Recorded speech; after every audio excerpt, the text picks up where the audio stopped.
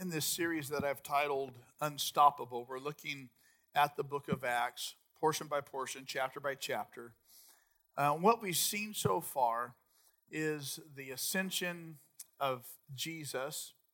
We've seen the outpouring of the Holy Spirit on the disciples who are learning to follow him. We've seen the church begin its growth and its expansion. We've seen its favor in the world. We've seen people come to faith. We've seen the first martyr of the Christian church in Stephen. We've seen incredible generosity given by the church. We've seen the scattering because of a persecution that broke out. We've seen the martyrdom of the first apostle in the church. We've seen a lot. And it leads us to chapter 13. And in chapter 13 that we're in this morning, what we see is a quantum shift in the church's expansion in the world. Up through chapter 12, as the church has expanded and moved through the world, it's been propelled by persecution. Persecution broke out as they scattered, they talked about Jesus, they told his story, and churches and communities of believers started to pop up around the known world where people scattered. It seems as though it's almost been haphazard, the starting of churches. Now, starting in chapter 13, the church goes on the offensive. And it makes a deliberate plan to send out people that God has called and gifted for the work to plant churches. Primarily through two men at the beginning, Barnabas and Saul, who would later become known as Paul the Apostle. And because of this change, the church is purposeful in its planting of churches, and it goes further than what probably they ever imagined. When it began, the church was a localized entity of a faith that came out of the Jewish faith. It was a separate own sect that came out of Judaism that very few people really grabbed onto. It began to grow, but it was all localized. Like I said, through persecution, it starts to expand. And this is the point in church history, this is a point in biblical history where they say this is what God is about. Sending people purposefully into other parts of the world, to other people groups, Jew and non-Jew, to talk about Christ and this kingdom that he's establishing in this world and beyond. And so in chapter 13, we see this shift. And so I want to open there. If you have a Bible, have access to one. If you go to Acts chapter 13, the first three verses read like this. Now in the church at Antioch, there were prophets and teachers. Barnabas, Simeon called Niger, Lucius of Cyrene, Manaen, who had been brought up with Herod the Tetrarch, and Saul. While they were doing two things, worshiping the Lord and fasting, the Holy Spirit said, "Set apart for me Barnabas and Saul for the work to which I have called them."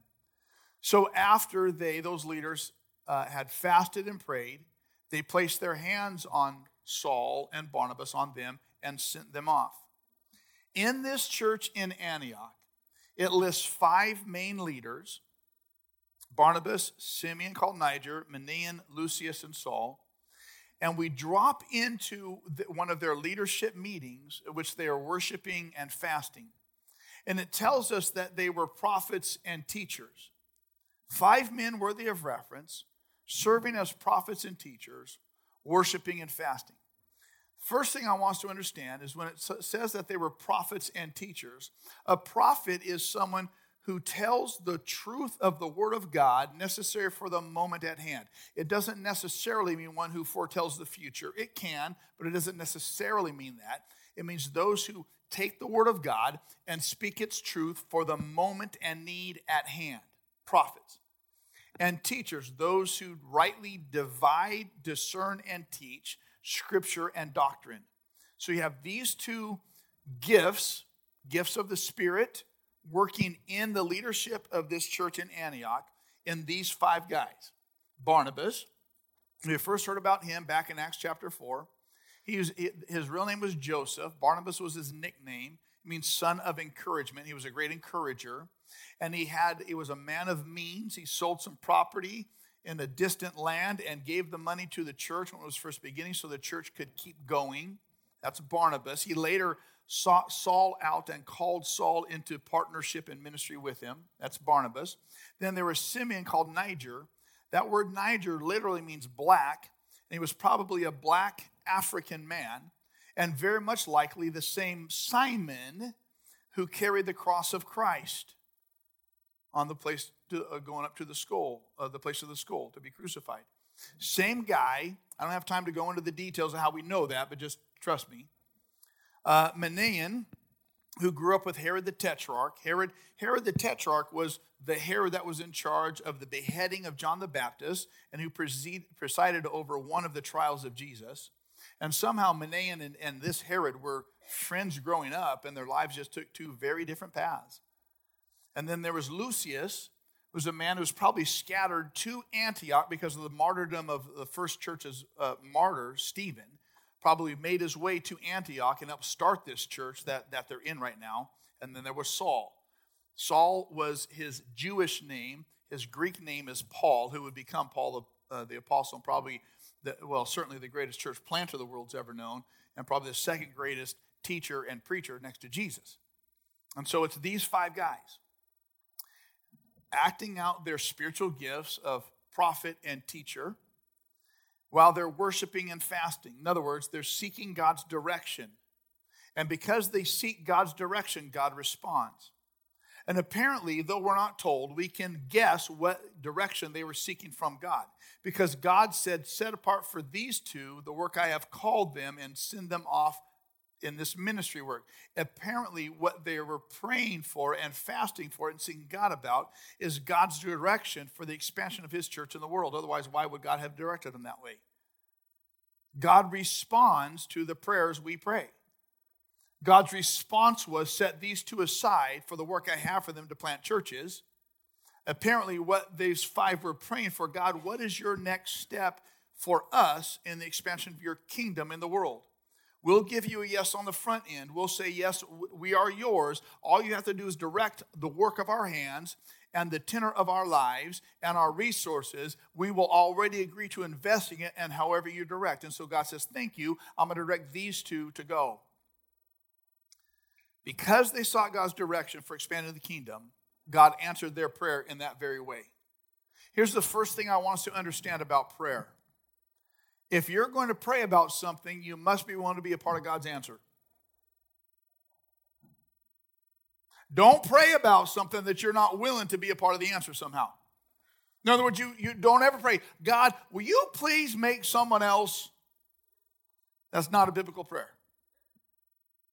You want to pray about something, say, God, yes, you have to be the one to intervene.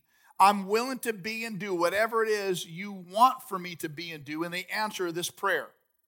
In other words, when Jesus was in his public ministry, he gathered disciples around him and he said, I want you to look, the fields are ripe for harvest. Pray for workers for those fields. And immediately after that, he sent them out as the workers in that field.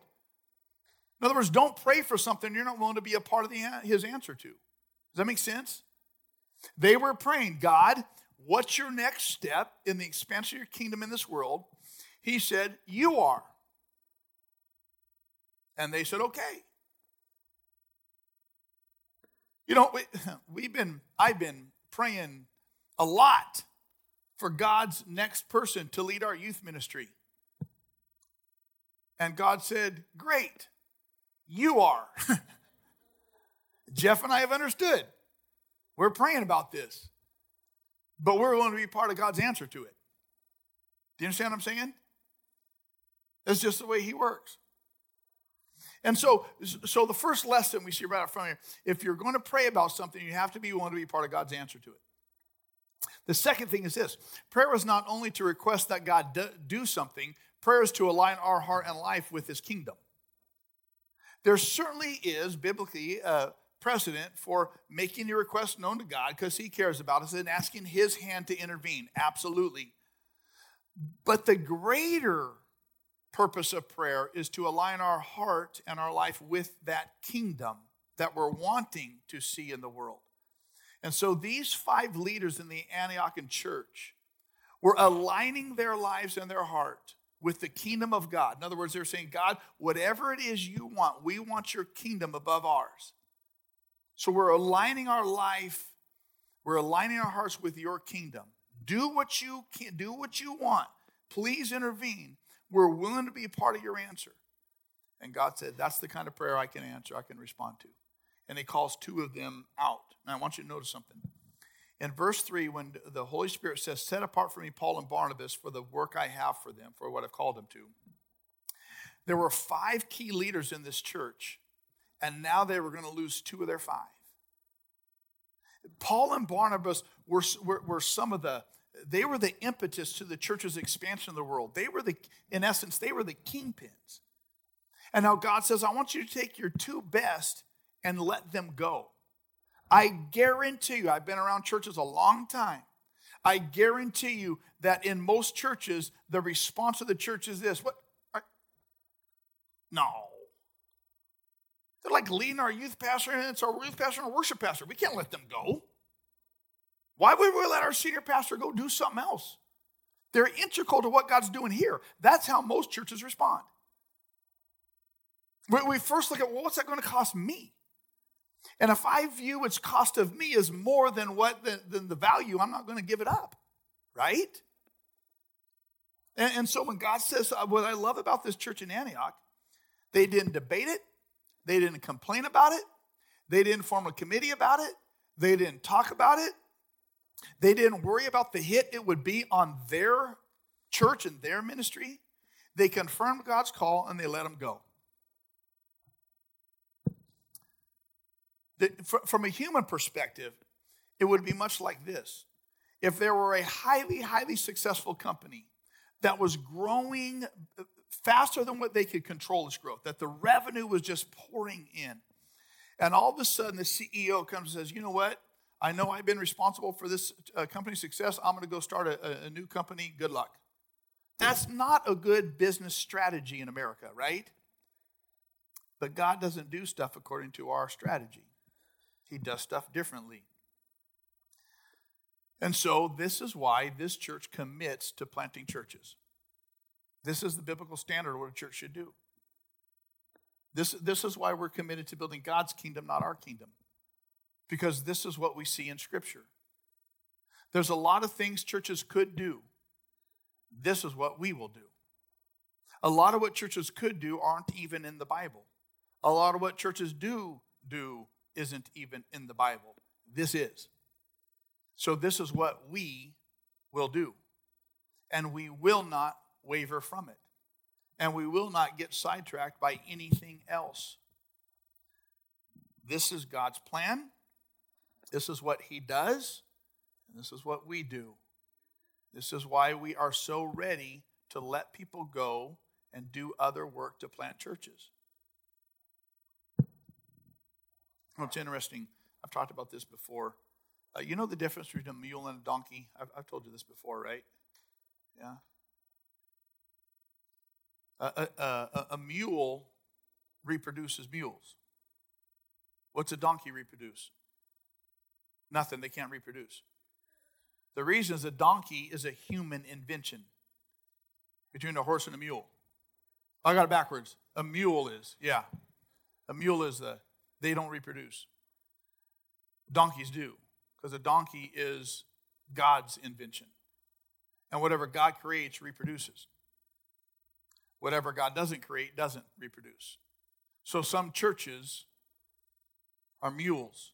They work hard and carry a lot of work, but they don't reproduce because they're man's invention. Do you understand what I'm saying? I'd rather be a donkey than a mule because it's God's invention that reproduces. This is the biblical standard. God's kingdom does not advance without people somewhere making a costly, often painful investment. J.C. Ryle said this: it costs something to be a Christian.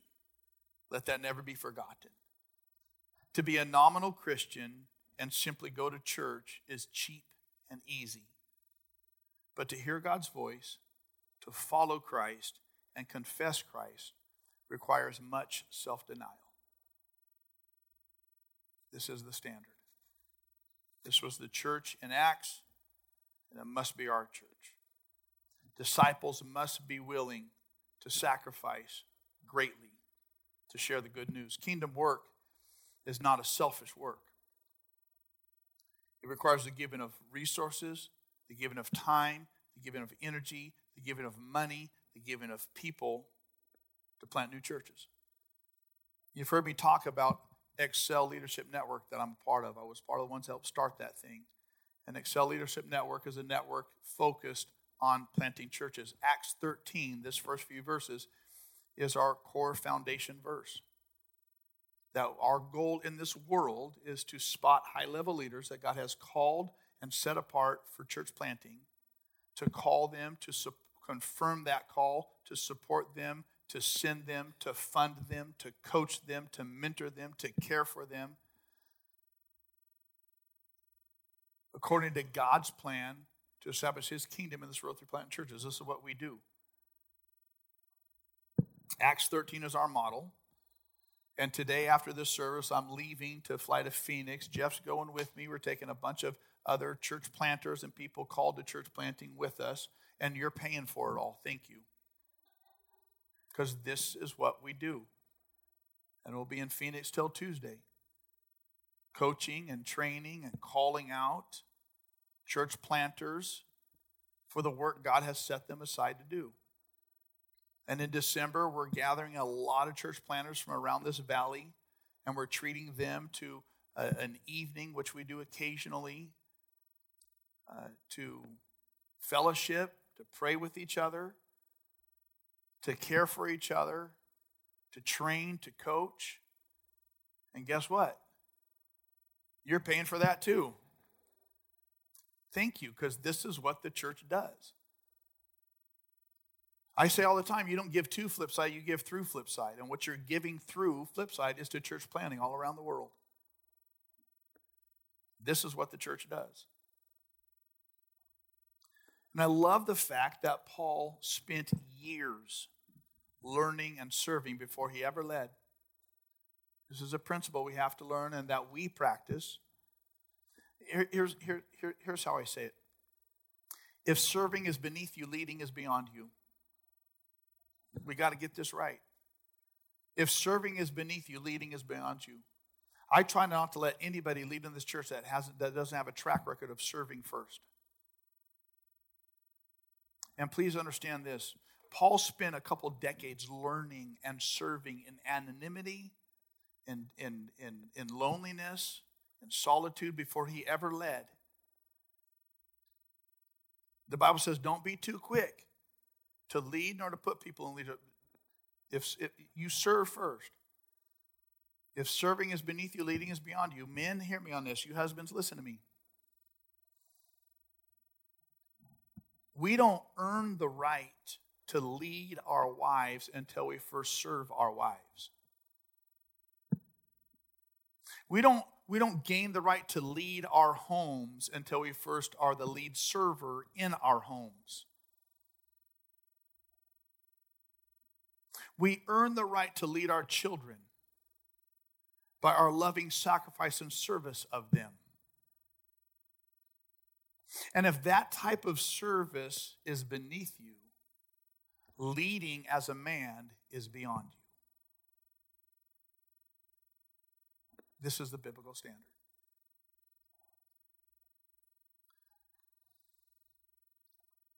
I was reading over this week, and I thought for a moment, I wonder who the next church planter is. And maybe they're in our church. I wonder. You want to know one reason why our youth ministry is so important? Because there's church planters in it. And they don't know it yet. I thought, I wonder who the next one that's wise enough and strong enough to plant a church is, because it ain't for the weak and dumb.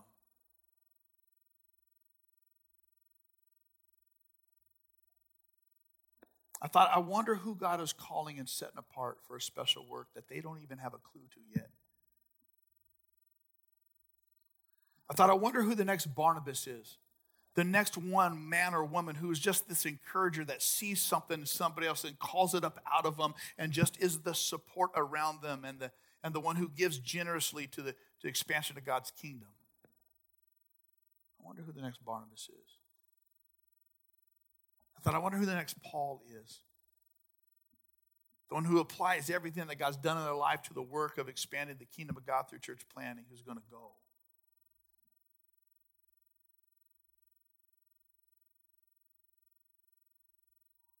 And I wonder which one of you those are. I wonder which one is in our youth group right now.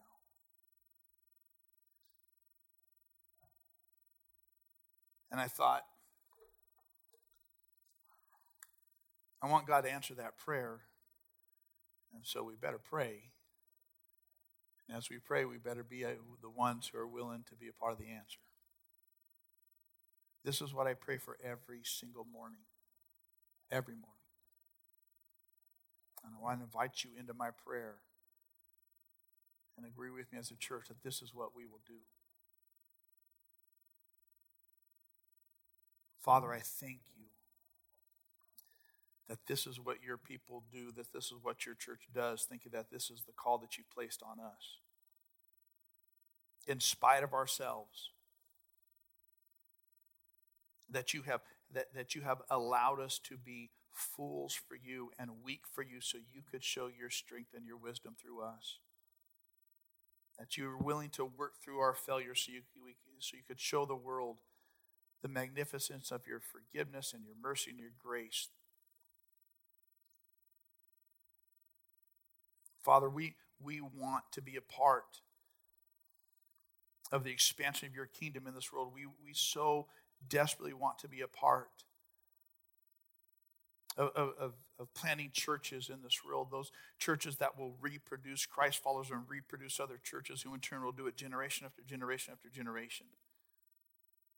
This is our heart. This is our desire. This is what we see in Scripture. This is what we know is biblical.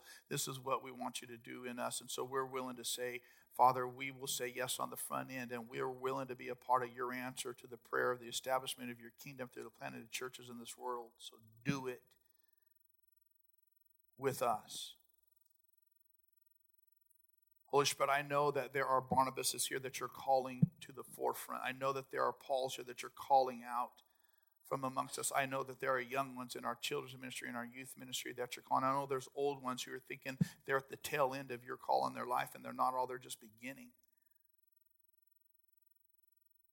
And so, Holy Spirit, in the powerful name of Jesus, I ask you would speak to us, that you would call us, that you would allow us the privilege of living and being called to that which is so far beyond our own pleasure and our own desires and our own comfort and our own dreams and our own agendas that is called into your kingdom.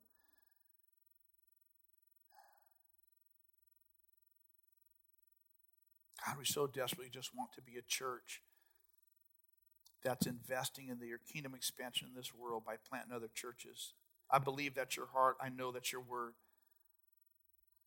Thank you for the opportunity you've given us to do that. I pray that we do it well. Jesus, it's in your name I pray these things. Amen. So that was the first 3 verses. Let me get to 4 and 5. The 2 of them, Barnabas and Saul, sent on their way by the Holy Spirit, went down to Seleucia and sailed from there to Cyprus. When they arrived at Salamis, they proclaimed the word of God in the Jewish synagogues. John was with them as their helper. Let me just point out a couple things. They were sent on their way by whom? By the Holy Spirit. They were called by God. They were not elected by the church. They were called by God. It's not that they were seeking some title or job. Here's the rule. If God doesn't call you, don't go. But if God does call you, don't stay. Does that make sense?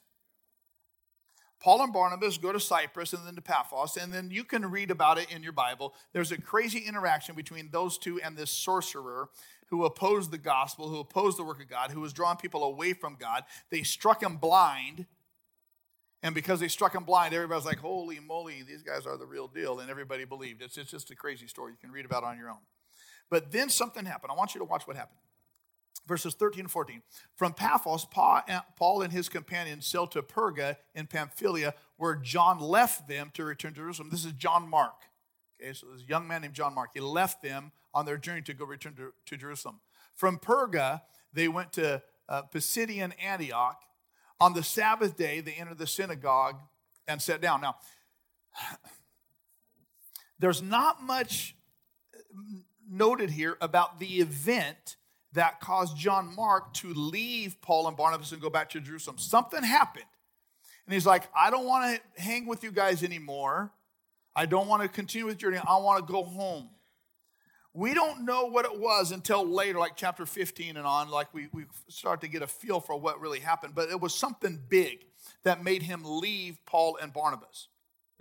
He goes back home. He's a young man. He goes back home. And Paul and Barnabas had two very different reactions to this. Paul is old school. Paul's like, are you freaking kidding me, you dang millennial, you candy cane, soft little boy? You need a mental health day? Are you kidding? You suck it up. Like, it's tough. Life is tough. Who told you it's going to be easy? What is your problem? You know how that goes, right? Paul is like, this. And Barnabas has a very different reaction. Barnabas, his nickname was what? The encourager. And so Barnabas' reaction to young John Mark was like, Paul, back off. Sometimes people need a nap. Sometimes they need to hold puppies and be told it's going to be okay. Just let him work his process. Let him be in a safe place. It's okay if he goes home. Two very different reactions. We don't get that from this verse, but this is what's going on. We know about it from other parts of Scripture. And so what happens, who of those two was right? Paul or Barnabas? Depends on how old you are.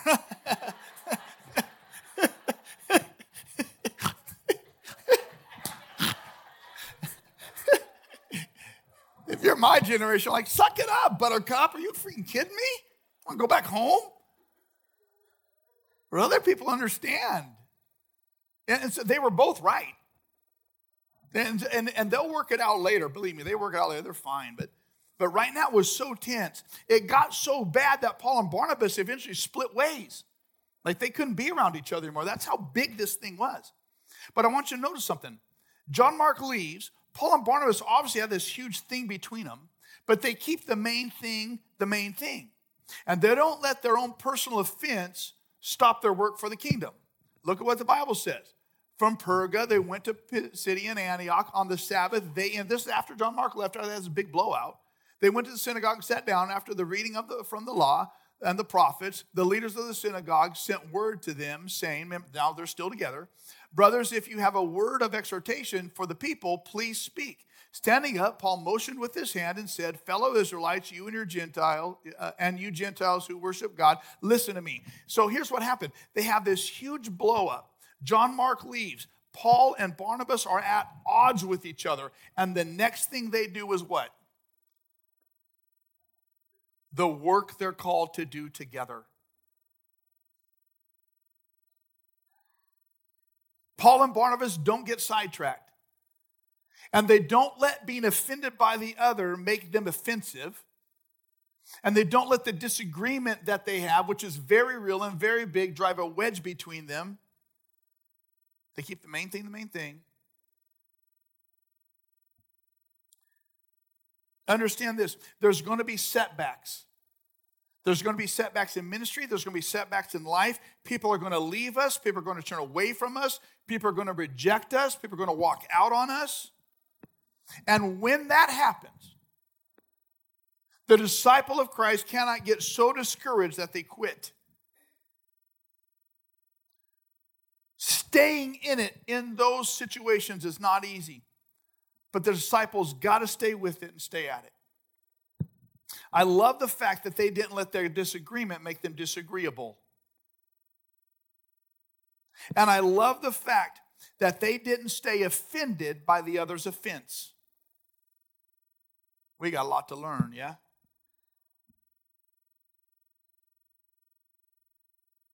They would later reconcile and join ministry together because they were committed to the kingdom, not to their own agenda and their own offense. And then Paul goes on this big, long teaching from verses 15 through 37 and gives this huge history lesson and biblical lesson, setting up the good news of Jesus. And in verses 38 and 39, he says, "Therefore, my friends, I want you to know that through Jesus, the forgiveness of sins is proclaimed to you. Through him, everyone who believes is set free from every sin, a justification you were not able to obtain under the law of Moses." Paul keeps Jesus the main thing. Salvation through Jesus, faith alone in the work of Jesus, in his life, his death, and his resurrection. Whatever Paul and Barnabas would disagree on, they would agree on this, that Jesus is the main thing. And whatever else anyone needed in their life that Paul was talking to, he knew that their greatest need was a relationship with Christ. And Paul knew that people try to get right with God by religious ways. And he knows that those religious ways of being right with God are never going to work. In other words, he knew this, that we have got to understand, that religion is a two-letter word spelled D-O. Religion is a two-letter word spelled do. And what that looks like is if I do the right things and don't do the wrong things, and if I do enough good things, God will be pleased with me. And even if I don't know, if I do all of the good I should do, as long as I do more than you do, I'm better than you. And so God will be more pleased with me than he is with you because of what I do. You follow me? That's religion. And it doesn't work. That's the law. And it doesn't save. And some people are, even in this place, are trying to follow God by what they do. And you cannot do enough. Christianity is a four-letter word spelled D-O-N-E.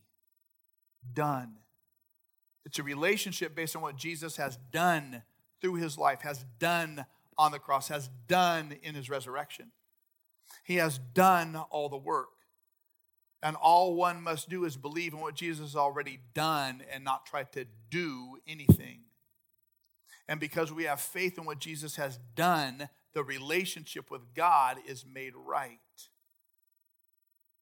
And so the question we have to ask ourselves is, which of those do we live by? What we do, or based on what Jesus has done? The sad thing is many who believe in what Jesus has done still live according to what they do.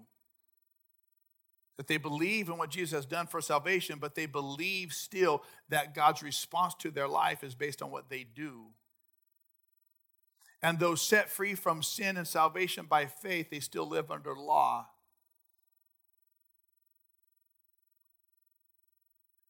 And so what we have to wrestle with and come to terms with is to live under the grace and mercy of God based on what Jesus has done in spite of what we still do. And live in this relationship that is held together and affirmed and blessed based on what has already been done. And this is Paul's message. He says, you're missing something that you're seeking for in the law, that the law you were never able to obtain. It's a relationship with Christ. Let me just wrap this up. It's 52 verses long. There's no way I'm going to go through the whole thing. Let me just jump to verse 49.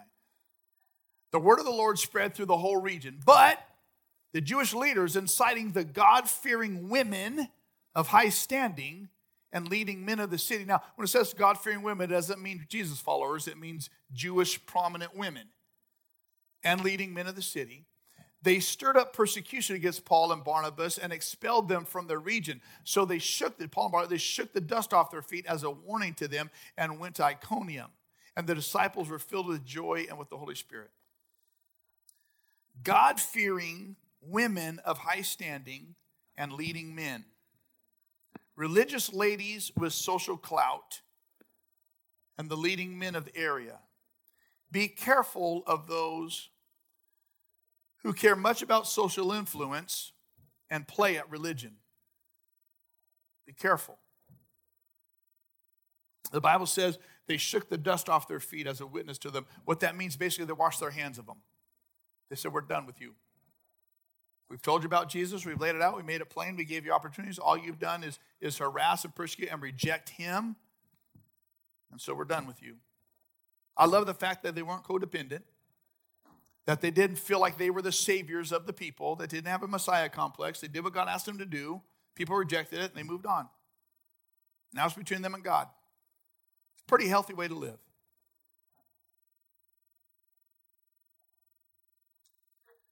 And this whole chapter wraps up. I want you to notice this one. The disciples were filled with joy. They had been harassed. They'd been kicked out. They'd been chased out of town. And they were filled with joy in the Holy Spirit. Again, the disciples were rejected. Again, they were abused. Again, they were harassed. And they were filled with bitterness. They were filled with discouragement. They posted online about how bad everybody was. They rallied their friends around them to protest. What did they do? They were filled with what? With joy and the Holy Spirit. It seems to me every time I read the book of, not every time, but nearly every time if you look at it, every time people are filled with the Holy Spirit, it's come after persecution. And times of persecution only served to fill them with joy. In the midst of mistreatment, they were filled with the Holy Spirit and joy. When the Bible uses that Greek word filled, it means there's no more room for. They can't be any more full. I'm sorry, and I don't want this to be like disrespectful at all, but you know, with the whole Matthew Perry's passing, I loved watching Friends, back in the day, and with his passing, the only thing I could hear is Chandler's voice. Can I be any more full? Just so completely full. Can I be any more full? I mean, with a faith attitude like that, it's unstoppable. Doesn't matter what you do to me. I'm unstoppable. Reject me. I'm still unstoppable. You lose. Walk out of me. I'm still unstoppable. You lose. Harass me. I'm still unstoppable. You lose. This was the disciples. Imagine what they would have forfeited had they let a little persecution stop them. Imagine what would have been forfeited had they let bitterness stop them. Imagine what they would have forfeited had they let hardship stop them. Imagine what they would have forfeited had they let rejection stop them. Now imagine what we forfeited because of the same things. This is our standard. And I'm telling you, disciples, stay after it. Religious people quit. Disciples don't quit. Religious people do. Disciples might get discouraged, but we don't stay discouraged. And so I have to ask this question of myself. You need to ask it of you. What does it take to stop you? What does it take to make you discouraged? What does it take to make you mean? What does it take to make you bitter? What does it take to make you stop? Disciples might get to all those places, but we don't stay there. We get refocused. We freaking stay after it. Because this kingdom is unstoppable.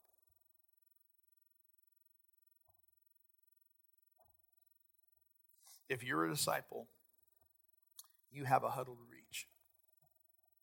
Get refocused. And freaking stay after it.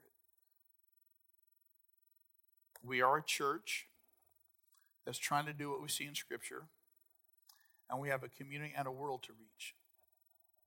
So we'll stay focused and stay after it. And if you're here and you don't have a relationship with Jesus yet, you need to understand that everything has been done so you can. Don't miss out on life. Not your best life, not a better life, on life itself. Jesus said, I am the life. Don't miss out on it. Won't you pray with me? Father, thank you. You have called us to a great endeavor. You have called us and set us apart for kingdom stuff. And I thank you for the depth and the magnitude and the magnificence of that call. I pray we not take it lightly.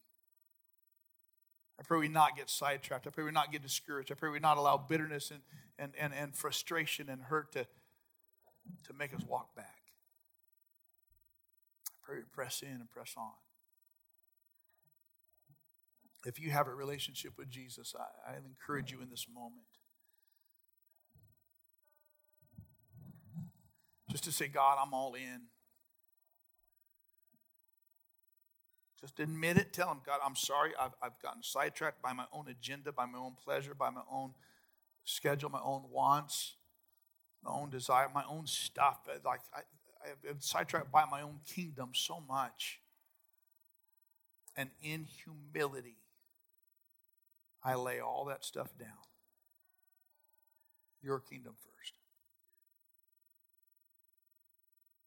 Whatever role you want me to play in that, I agree to play it.